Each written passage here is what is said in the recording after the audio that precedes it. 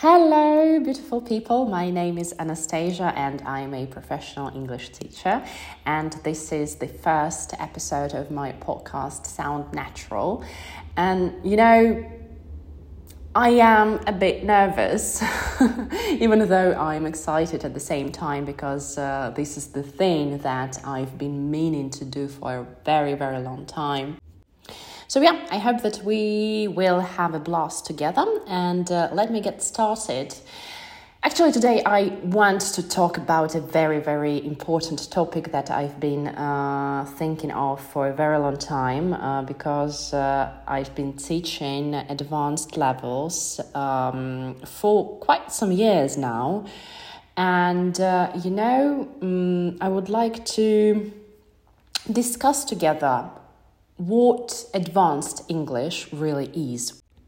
I guess all of you, or at least the majority of you, use Instagram or TikTok and stuff like that, and you might follow a couple of English-speaking bloggers or teachers who promote this idea and who say all the time, don't say bad, say detrimental. Don't say good, say exceptional.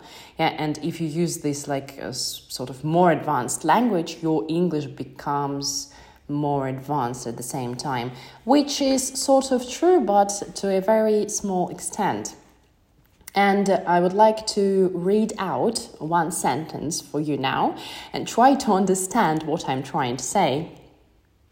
I derive a profound sense of gratification from interpersonal exchanges when individuals demonstrate a proclivity for candid and unreserved communication with me.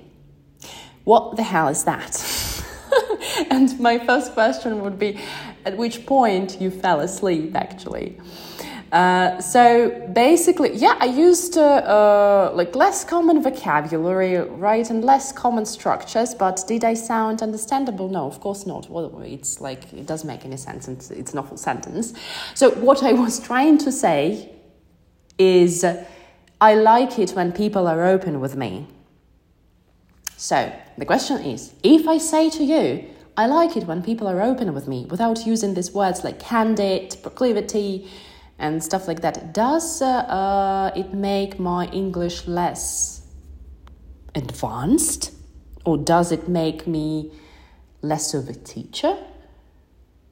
Of course not. I was understandable. I conveyed my message, and I didn't really need to use any advanced, less common vocabulary here, because it's a very simple idea. Why do I need to go for all these elaborate words, right?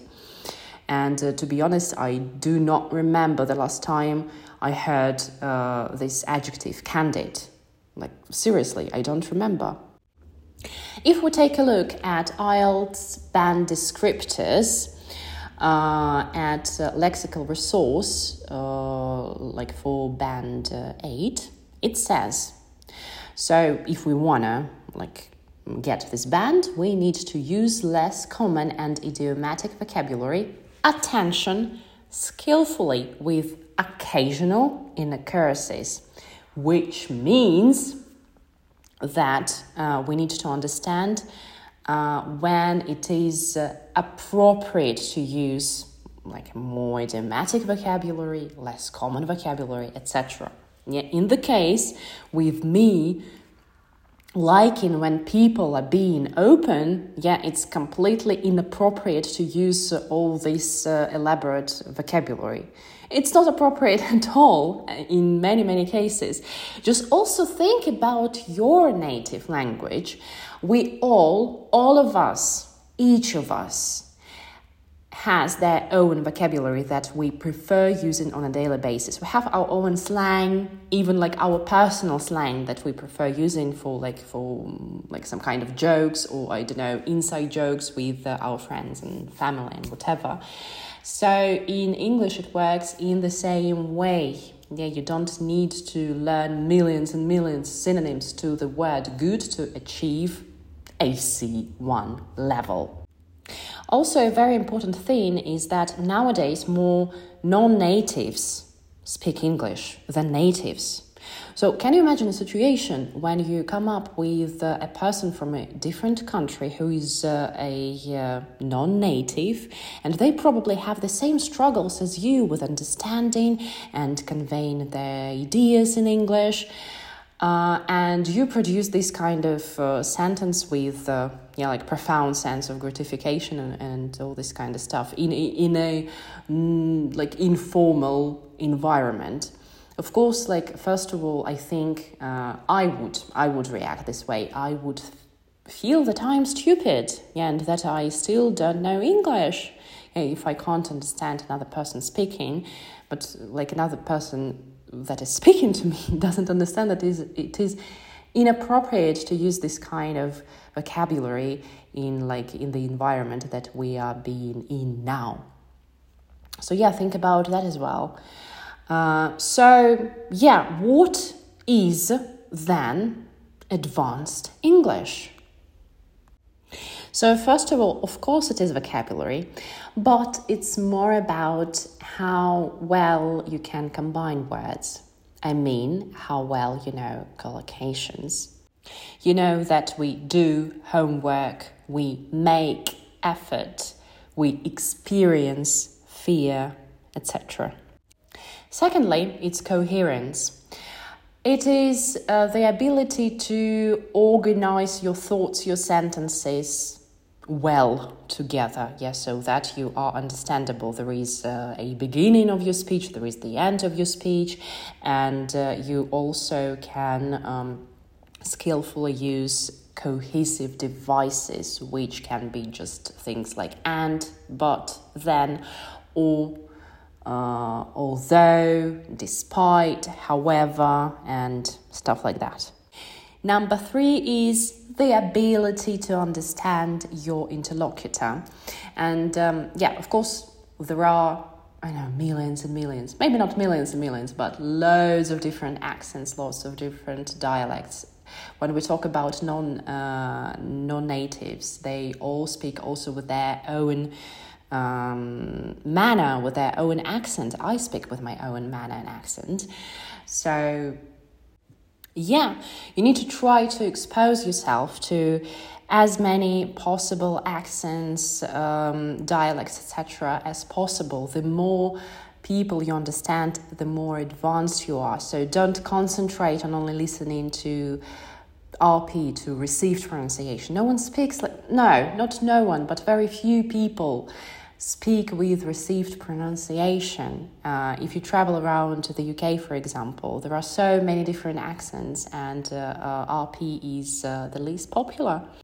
Number 4 is your pronunciation.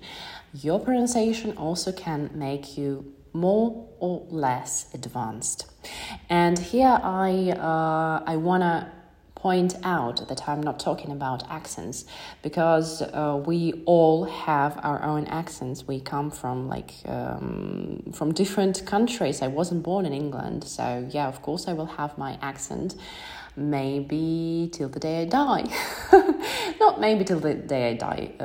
Of course, there are lots of amazing pronunciation courses, and if you want to get rid of your accent, it's completely fine. It's your choice. What I mean by pronunciation, it's when, for example, when you understand the difference between bitch and beach, and you can articulate the sounds. So you can produce long and short sounds in English. You can produce diphthongs, stuff like that. Also, very important to use some features of connected speech to make your speech sound more advanced. And here I'm talking about sort of like linking devices, like linking sounds, linking R, for example. Like in this collocation, for example, I connect these words together. There is a variety of different features of connected speech. For example, you know gonna, wanna, watcha, and stuff like that, but they're even more advanced, and here I would use them quite wisely, because again, if you find yourself in a situation where people don't speak like advanced English, proficient English, they might find it more difficult to understand this question, what you're doing, instead of what are you doing. So I think that the ability to adjust your English to different situations, it's also a sign of advanced English.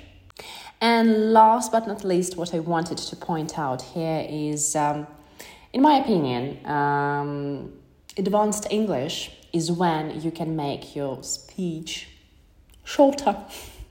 Because this is the way we speak on a daily basis. We don't use these heavy structures and stuff. We are trying to convey our message as fast as possible. So I will just give you an example sentence. Instead of saying, I understand how you feel, you can say, I feel you. Right? And also, like my second sentence, I feel you. All these three words are very simple. They A1 level. But the meaning of feel, of this verb feel here, is more idiomatic. So this brings me to the first point of lexis, of vocabulary, that we were discussing earlier. So when you use simple words, but in a more advanced context, that's what makes your English sound more advanced. That's it for today, my dear people. Thank you so much for listening to me. And stay tuned and have a wonderful day.